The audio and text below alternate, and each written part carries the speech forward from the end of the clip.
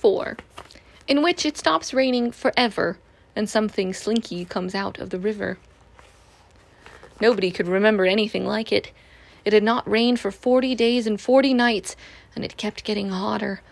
Little streams high up in the forest became lazy and lost their sparkle. The boggy bit near Eeyore's gloomy place stopped being boggy, and the big river became no more than a trickle, so that Roo could hop across it, jumping from stone to stone without getting his tail wet. Then it got even hotter. In his thick coat, Tigger hardly bounced at all, while Piglet would go lie in Eeyore's shadow, and Eeyore would swish his tail to keep the flies away. Still, Owl's barometer said set fair, and when he tapped it, it still said set fair, and when he tapped it again, it fell onto the floor and the glass broke, but it still said set fair, and still there was no rain. The river got thinner and thinner until it was little more than a few paddling pools which Roo went paddling in when Kanga wasn't looking, and sometimes when she was, and when he came in for tea, he left little paw-shaped patches on the carpet.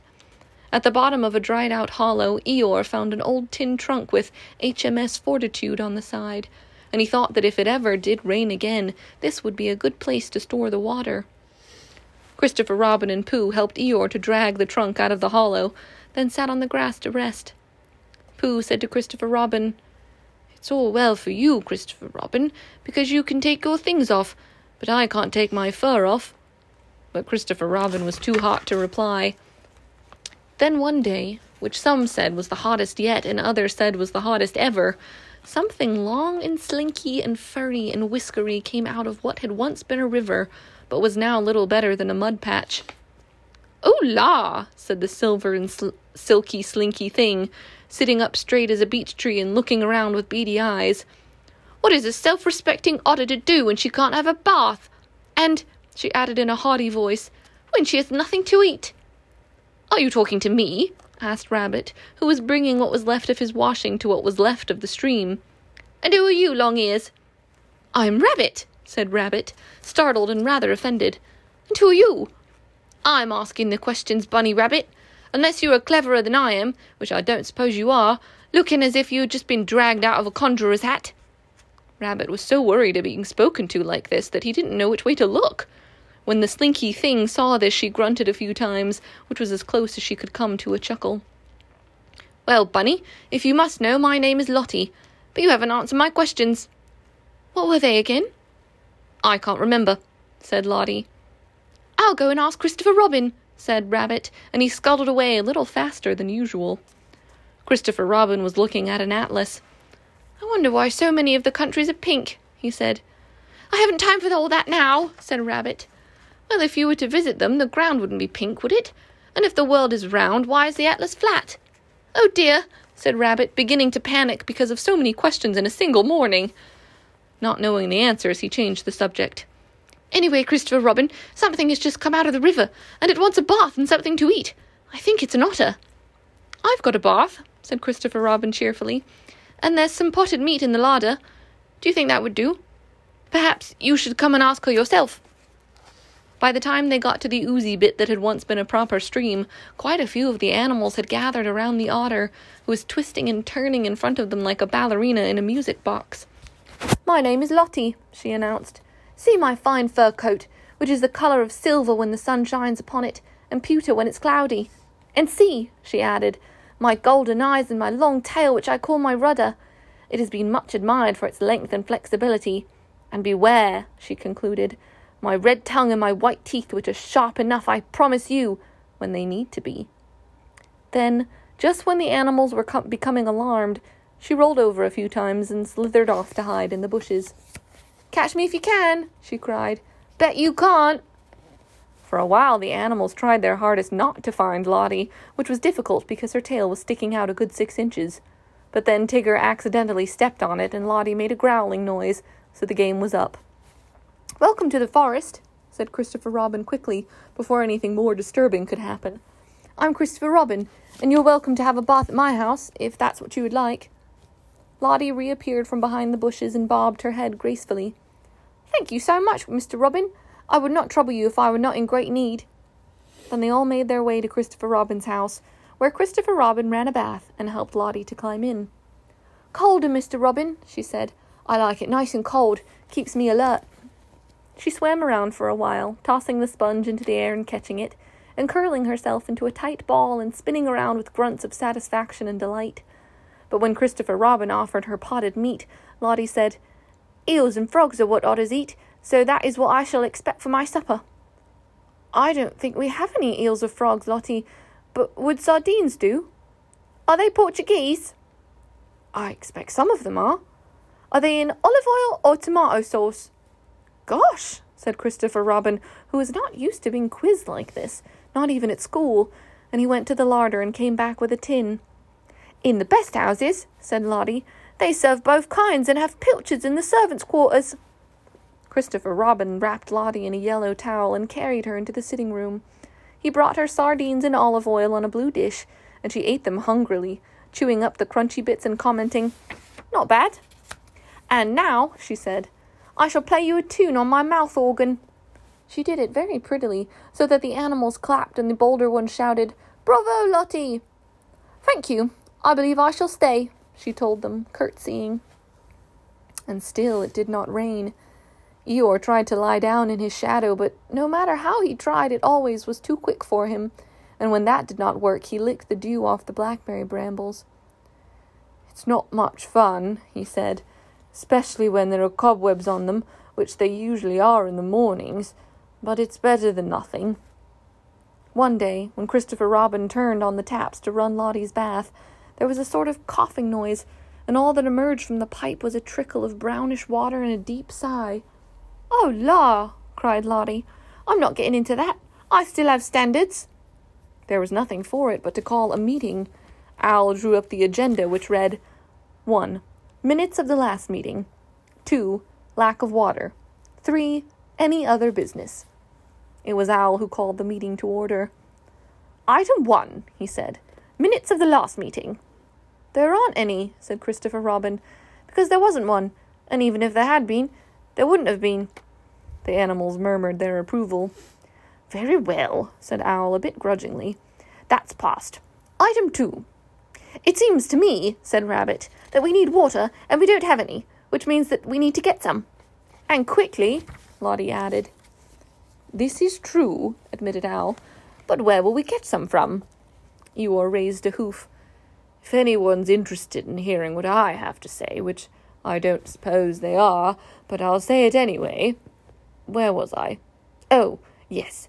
If people in this forest thought a bit more, instead of just minuting around all the time, they might remember that there used to be an old well near Galleon's Lap. At least, I think there did."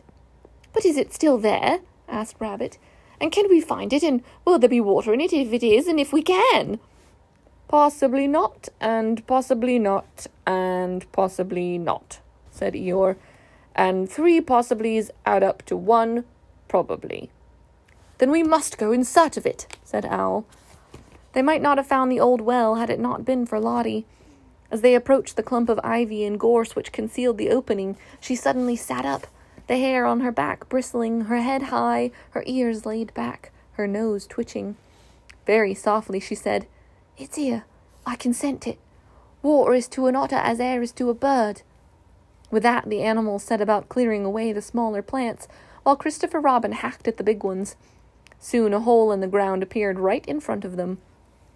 Around the hole, which Christopher Robin called a shaft, was a circle of rotten wood crawling with woodlice, an old rusted bucket with a rickety-looking chain, and an even rustier winch. Piglet stared nervously over the edge. "It goes down and down," he said. "It seems to me," said Christopher Robin sensibly, "that now we know that there's a well here, we need to make sure there's water in it, and the way to do that is to throw something down and listen for a splash. Does anyone have a pebble?" "I have," said Tigger, "but it's a very special one that I was keeping for my collection of special and interesting stones." "Tigger," said Rabbit severely, "what we have to consider here is the greater good of the greater number. Give me your pebble." "Must I?" But even as Tigger asked, he knew what the answer would be. Then Rabbit took Tigger's pebble and held it high above the shaft and called for silence and let it drop. The animals listened for what seemed like several minutes, but was probably just a few seconds, and then unmistakably there could be heard a faint splosh. "Well," said Christopher Robin. "That is very good news indeed." "It is good news. I quite see that, Christopher Robin," said Pooh. "But if the water is down there, and we are up here—" "The answer is the bucket," said Christopher Robin. "We let down the bucket, and it gets filled with water, and then we pull it up." This suggestion was met with general approval, and Pooh said, "What it is to have a brain!" And Christopher Robin said, "Silly old Pooh," and dropped the bucket down the well. They all watched as the chain unwound, and the winch spun with a racket like 100 saucepans being thrown onto a tin roof, until suddenly everything stopped. The bucket stopped, and the winch stopped, and the noise stopped. "Machinery," muttered Eeyore. "Modern inventions.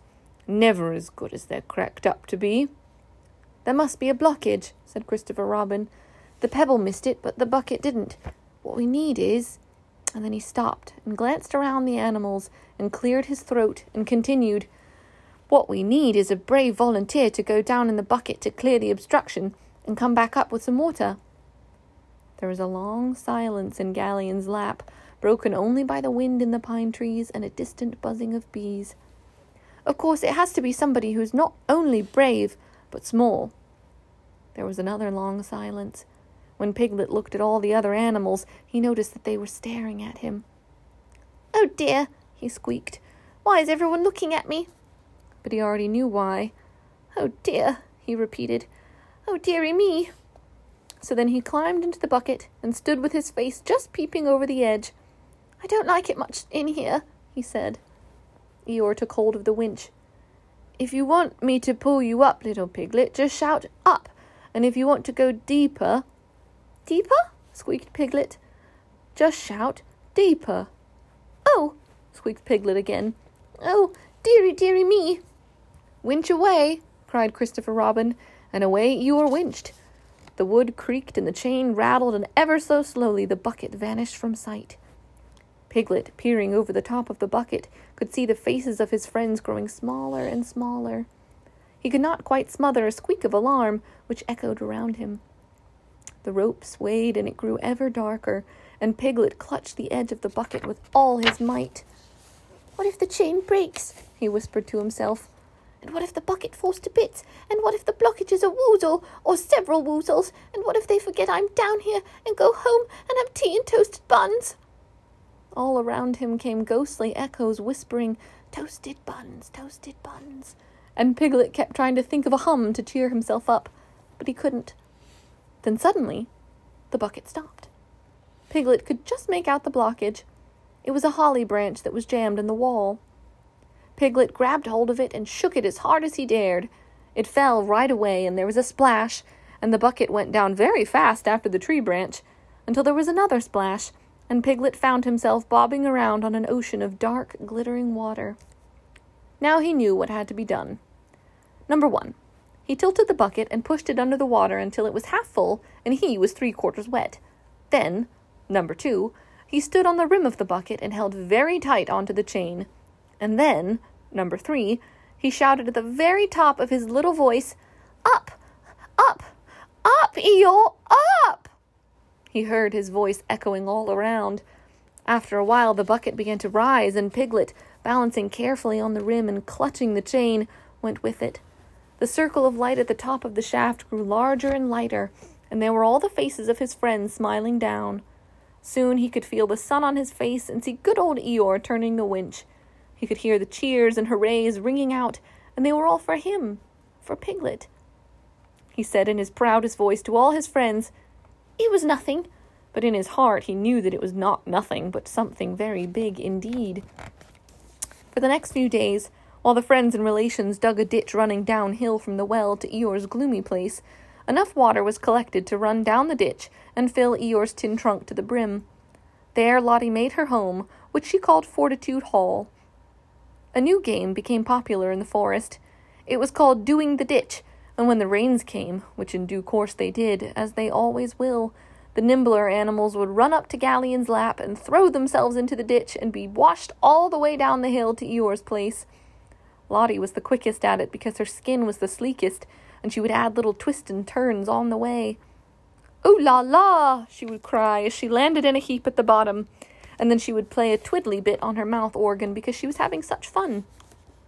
Late one evening, a few days after this big adventure, when Piglet was thinking of going to bed, and thinking how nice it would be if he were already in bed, and what a bore it was that he wasn't already in bed, and how he liked his yellow pajamas much better than his green ones, there was a knock on the door.